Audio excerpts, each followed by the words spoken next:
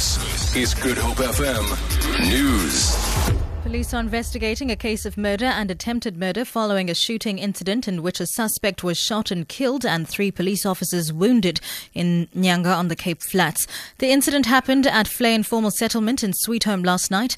Western Cape Police spokesperson Nyanga says they cannot confirm details regarding the incident at this stage. It's also unclear how many people were killed or injured. Nyanga says their investigations are continuing.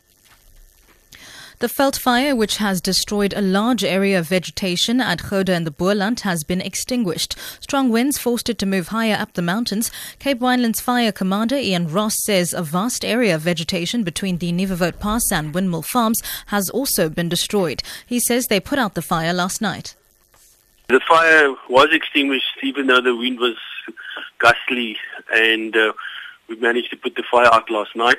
But we will have guys on the line to check with the line so that there's no flare-ups throughout the day. Minister of Rural Development and Land Reform, Gugulen Gwindi, says more than 400 land claims were finalized during the 2014-2015 financial year. Gwindi says the total costs amounted to 1.8 billion rand. 39 of the settled claims were for restoration of land to the claimants. Others involved financial compensation. Nearly 3,000 female-headed households have benefited. Most of the claims were settled in KwaZulu-Natal. An Italian prosecutor says more than 24 international tennis players should be investigated because their names appeared in evidence seized from gamblers in Italy allegedly trying to fix matches.